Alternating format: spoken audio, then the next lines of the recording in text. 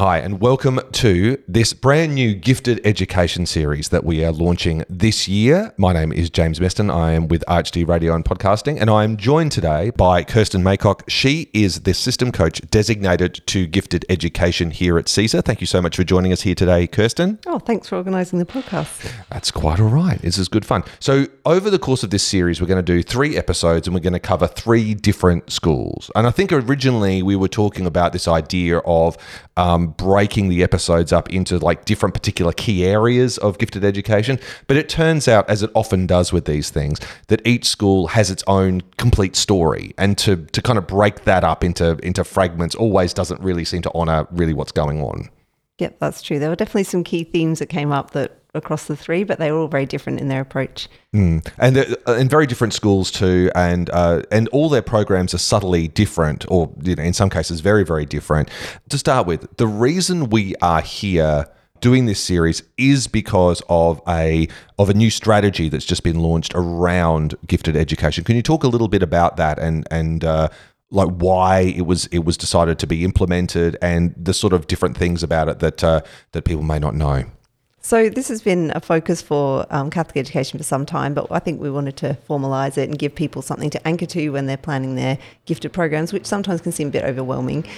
So we came up with some principles that were commitments that we're going to support as a system that gave teachers guidance to start to meet the needs of these students in their schools, because most people know that they, have students that perhaps don't always get provisions that they need. We spend a lot of time, quite rightly, supporting students who need help to access the curriculum. And so now a lot of schools have started to think, I think we can see a need for the other end to be extended and challenged and their needs met too. So what does the strategy do? What provision does it actually give schools that they haven't had previously? I think it gives clear guidelines to how you can begin to identify students, meet their needs in the classroom, provide enrichment, and just how you can start to nurture a bit of a culture. What Professor Jay Jong from the University of New South Wales calls a pro-gifted culture. And that does take a little bit of sometimes rethinking about this, but just really thinking, okay, if we've got all these students with these strengths in different areas, how can we really nurture them and tailor needs and meet their needs? Is part of the reason why a lot of schools don't really feel that they're able to actually really engage with a gifted education program in schools? Is it because they look at it and go, oh, this all just seems very, very complicated. We don't have any specialist teachers in this area. Is that sort of the nature of it? I think that's one thing. I think if you don't have anyone leading it, it often falls to someone with a million other hats, and that's yes. So I think that part of it is time, and part of it is also capacity. Some people just don't know quite where to start, and once we get started and work together and plan a way forward, they're often running and and you start with a small thing, and then you have to have the perfect provisions within one term. But I think that's one thing. And I think the other thing is that they've spent a lot of time thinking about the other students in their class, and that this is something that these students are doing very well anyway, most of them. And so they feel that that's, if they're time poor, their priority doesn't always end up there. So, yeah. Some of it is capacity building, and then some of it's time as well. So what we're going to do is we'll get a link to the strategy, and we'll put that in the show notes for this episode. So people who are interested in actually wanting to really engage with the strategy and read more about it, they can just click on the link that's there and check it out from there. Now, the first episode that we are doing today is we got staff and students from Gleeson College into the studio here to talk about their program. Can you give us a brief overview of the program at Gleeson, Kirsten? Yeah, well, Olivia Keach has been overseeing it, and she's really got it up and running, and she has thought of all different ways that she can to support students at her school. So they're offering acceleration, they're offering a really broad enrichment program, which sounded really engaging for the students, and just giving them what keeps coming up as something that they thoroughly love, is the chance to collaborate and work with like-minded students. So that was really clear, listening to the things that they'd made during that time. And then they've also got some sort of subject extension that they offer to certain students as well. So just trying to capture as many students as they can and work towards supporting them and engaging them as well. Was there anything that in particular that kind of struck you when they all came in and had a bit of a chat that you didn't already know? No, but I think I was quite struck by how different they all were in terms of personality and skills and confidence. So it was really great to see some quieter students, some more confident students, all being extended and engaged in their program. And it really shows, I guess, that gifted education, it's not a monoculture at all. It really does tailor to people from all different kinds of backgrounds, personalities, and I guess ways that they present coming forward. And I think it really showed Olivia's commitment to it and how much she really connected with her students and wanted to go that extra bit to see them succeed. Okay, brilliant. Let's hear from them. So, Olivia, you've been kind enough to bring everyone in from Gleeson today. Thank you very much for coming in, and for everyone for giving up some of your valuable time in order to do this. Can you tell us a little bit about the programs that you do offer in this high ability space at Gleeson, and how it all began and your involvement in it? Awesome. Yeah, easy. So the programs that we run at Gleeson are split into kind of three main categories. So we have the enrichment program, extension programs, and acceleration. So in terms of enrichment, in the beginning of 2022, we started our stretch program, which is a program that runs after school 2 nights a week, and students can choose to go one of those nights per week. And it's an hour where students can be enriched across the curriculum. It's about developing skills and capabilities, and it's not so much learning area focused. So it's not like maths extension or science extension. It's across everything. And we're looking at trying to build skills, opportunities to work together, building relationships with peers from other year levels or from other classes. And that's one's been going for about 18 months now. Mm-hmm. The second, so Liam and Connor and Ella are all currently in that program. Okay. The second program that we do with our extension group, Ella is currently in that program, and that has just started about 10 weeks ago. So kind of end of term 2, beginning of term 3. And what we do with that program is students come out of class 1 lesson per week to work with, right now, myself, but eventually the aim would be to have multiple teachers involved. And we work as a really small group on a specific curriculum area extension. So right now, Ella is looking at English and HASS extension, and we're looking at things to do with like a Model UN style of problem-based learning. Talk to me about what you mean by that. So this term's focus has an English HASS focus, and we want the extension program to have a real-world application and to pick a problem, and the students kind of identify that problem themselves, and then they work through a bit of a design thinking process to come up with a solution for that problem. So the students have been imagining that we're presenting to a Model UN, and we've got in different members of our local parliament as well as our school principals and people within our leadership team who we are going to present to actually next week. So we've kind of been working through that process together. There's currently 7 students in that program, so it's very targeted to those students. And they were selected through that program due to both qualitative data from teacher nominations, but then the quantitative data that we're able to collect through the schools. So PAT results, grade point averages, assessment data that we collect. You mentioned this a second ago, how students are identified. How do you actually say this is a student that should be approached or as these guys I'm sure were all at some point identified? What did you see? What were you identifying as things that you could see for them? So as schools, most of us are collecting data all the time. So there's data collected in terms of academic grades, data collected in terms of PAT M and PAT R.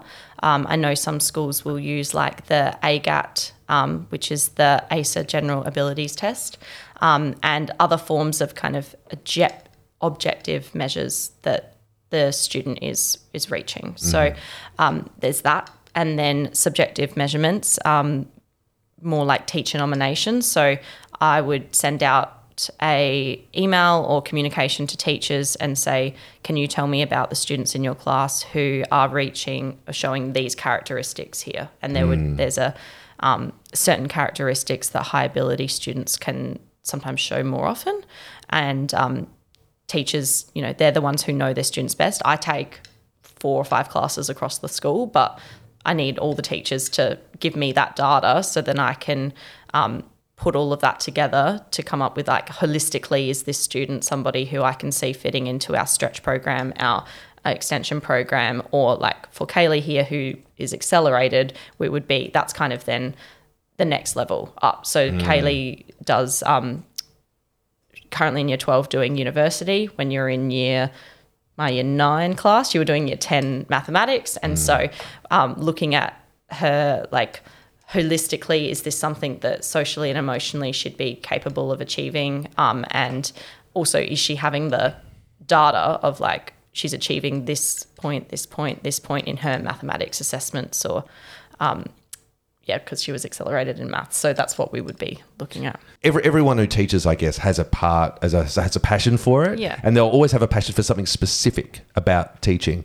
What is it about this for you that really lights you up? I resonate a lot with these students. So I was a student myself who absolutely loved learning, and I loved being in class. I liked getting good grades, and I looked for academic validation a lot as a student.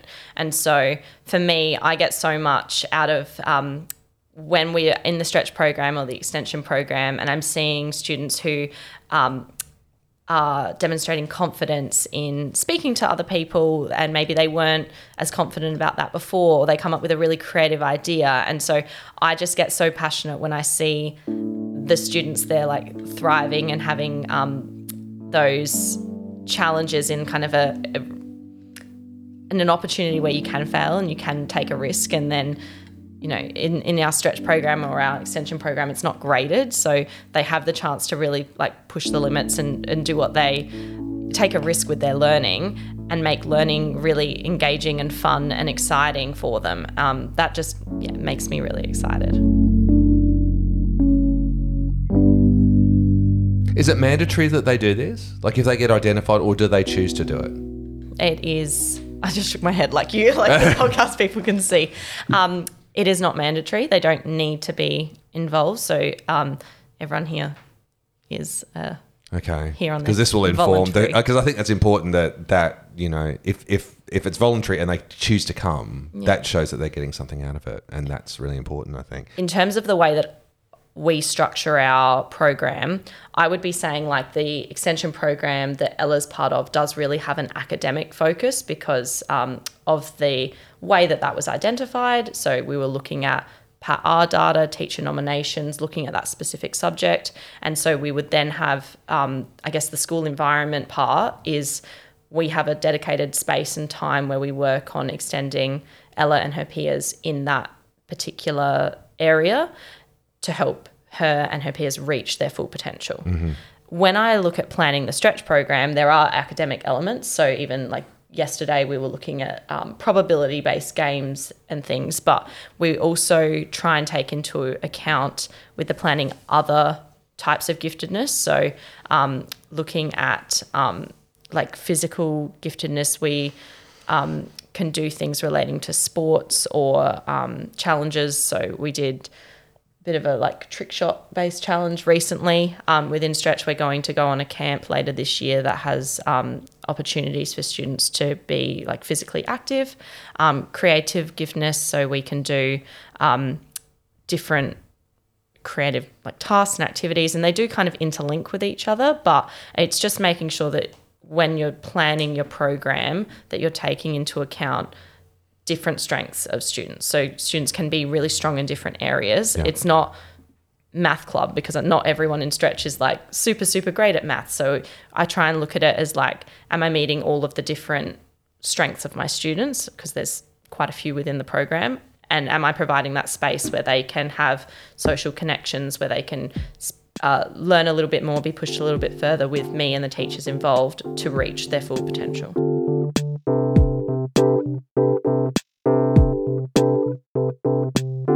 Describe to me, maybe we'll start with you, Liam, like what if I was to walk into the Stretch program on any particular afternoon, what would I be seeing? Like, what's it like?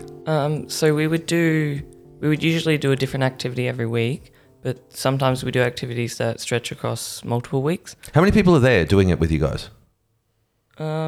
Usually, I'm not sure what the number would be. What is Just approximately, I suppose. 20? Yeah, around 20. Oh, so it's a people. fairly big group. It's kind of like Yeah. a class size, I suppose. Yeah, and there's 2 days. So people that can't make it Monday go Tuesday.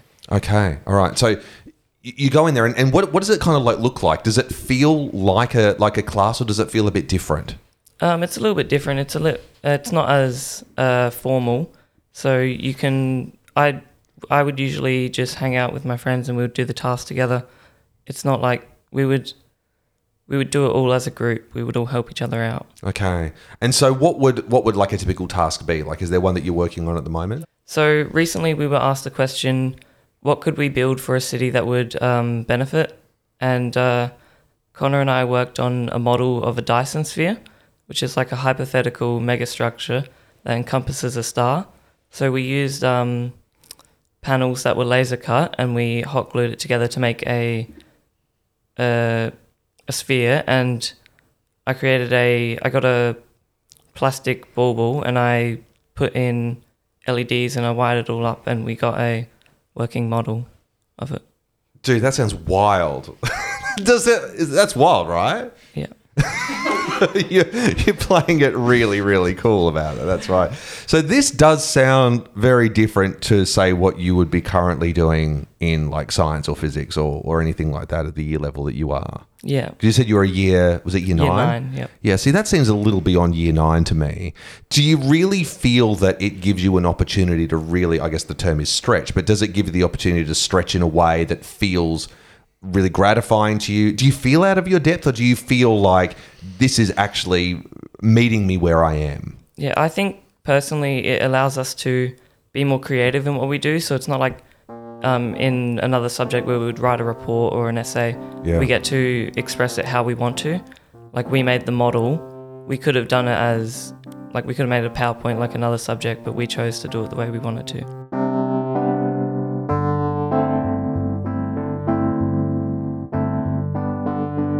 Connor is also a part of the Stretch program with Liam. We did a probability-based task, so we were just applying critical thinking to not only puzzles but games where we had to manipulate and use probability to figure out the possible outcomes of various games and puzzles. Yeah, and we also did like debating and ethics. So we were given a bunch of questions and we were asked to state what our opinion, like what we thought was right and wrong. So being able to identify, opinions and like what we truly believed in with those topics. Right. Has the stuff that you've done within this Stretch program, has it kind of changed for you the way that you see the direction of your life and your career in any way? Have you sort of touched on things where you've gone, this is really kind of like lit a fire under me doing this stuff? Yeah, I'd say that it's given me a newfound passion for school. Like I enjoy going into it. Like I enjoy just going to school and saying, oh, what am I going to do today? Not even just in Stretch, but just in other subjects as well, because I didn't know really what it was about, but when I did find out, it was like pushing myself. So I applied that also to other subjects I particularly fond of, such as history and other things. So it really, lit a fire under me, as you said.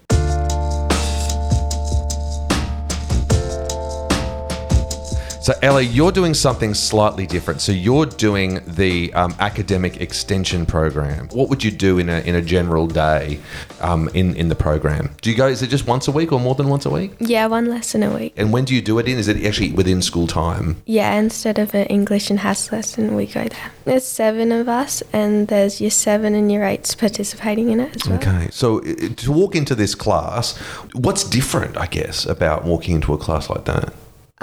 It's good to see that there's like other people like-minded like us, and like we all get along really well, so we understand how each other are. Is it better doing a class like this than it is doing your regular sort of like English or Maths class? Yeah, it's enjoyable because we all get along, as I said, and like it's a really good project to do all together. What's been the best thing that you've worked on together since you've been doing it? So we're doing like an assignment at the moment about poverty and working on solutions to that and how the local government can do something about it. For you, when you got involved in this program as part of year 7, was this the very first time that anyone had ever kind of identified that with you or ever really brought it up before? I didn't know that it was a thing before like I got like asked to join, and I thought it would be like a really good opportunity to build on my English and Maths. When you were at primary school, what was that? Did you always find that you were doing quite well in comparison to other people in your class, or did you have different challenges or different needs than other people? Did that come up along the way? Yeah, I've always been like 1 year above everyone and doing like different work to everyone that's like harder, and it was just weird to see that no one else is doing the same work as me. So what was that? So talk to me a little bit about what that was like as you were in primary school and growing up with that. That would have been strange. Yeah. I can't imagine what that would have been like. Describe it to me, because I would really have no idea. So like some teachers would give me extra like work or harder work or different work, which like was hard to do because like no one else was doing it, and it was like above everyone.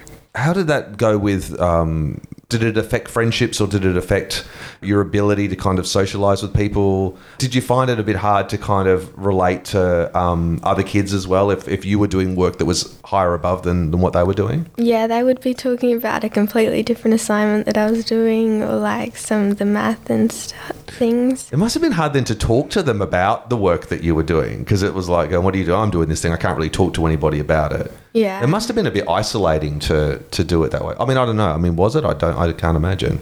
It was like, I would do like most of the stuff that they're doing, but some things would be above and like different compared to what everyone else was doing. So when you actually started doing the academic extension program, and then all of a sudden you're in a class of people and you're all doing it, that would have been very different. Yeah, I was like, it was weird because I didn't know that other people were like in the same position as me. And did you have any conversations with anyone about that? Yeah, like I didn't realise how many people like experience the same thing. What was it like to have those conversations with people about that? It was like, I was shocked because I didn't realise that like people were having the same problems and like experiencing the same things as me, even though they're like a year above me. Yeah, wow. Do you make friends with people in this class a bit easier as a result because you've got those things in common? Yeah, like some of the year 8s that I wouldn't know and like didn't talk to, I know them now, and like I can go around the schoolyard and say hi.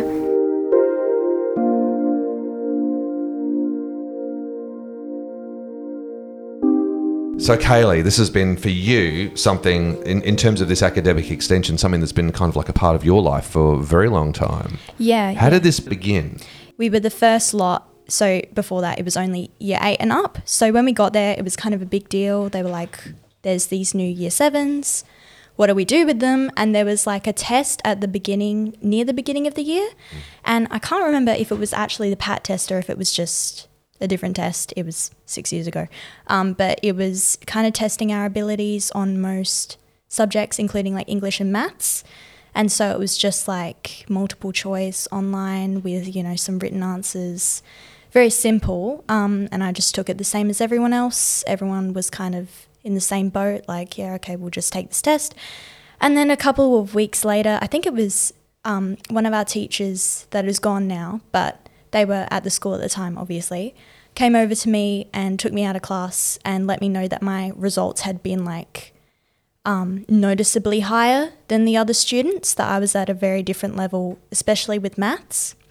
So they had a conversation with me and I think my teachers and my parents, and were talking about accelerating me. And so that's when I started doing year 8 maths while I was in year 7 at Gleeson. Okay. And so this has been, has it been with maths only at this point? Like, or have you been doing that with other subjects as well? So for most of my time at Gleeson, it was just maths.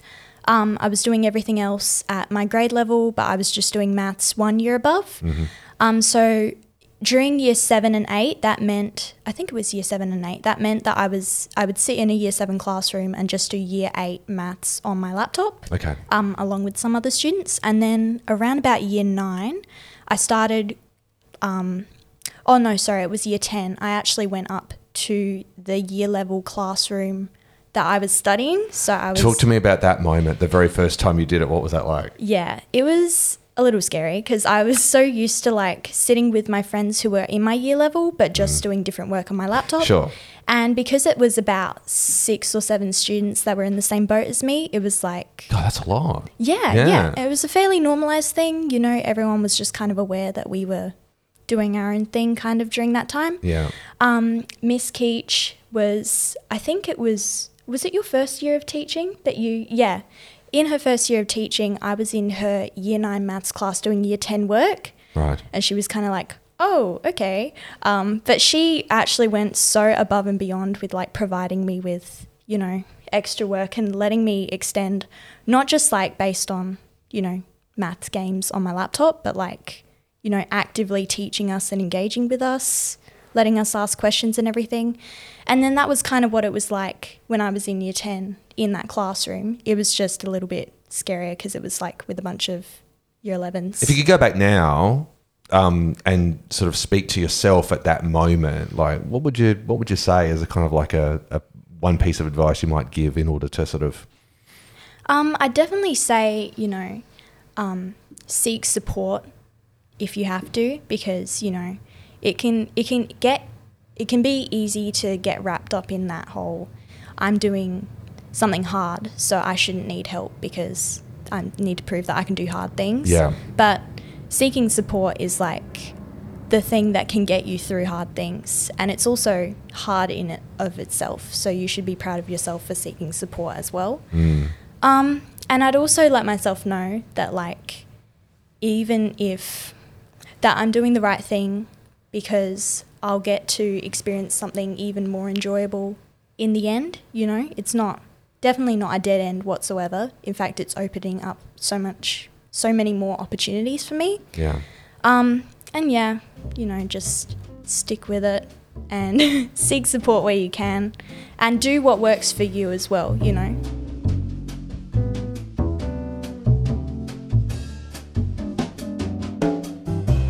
Thanks to students Liam, Connor, Ella and Kaylee and Gifted Education Coordinator at Gleeson College, Olivia Keach, for coming into the studio and giving us an insight into what gifted education looks like in their school community. If you want to hear the other episodes in the 2024 Gifted Education series or get more information about CSER's new Gifted Education strategy, check out the show notes for this episode. All the links are there. This episode was produced by me, James Meston, for ArchD Radio and Podcasting on behalf of Catholic Education South Australia. Thanks for listening.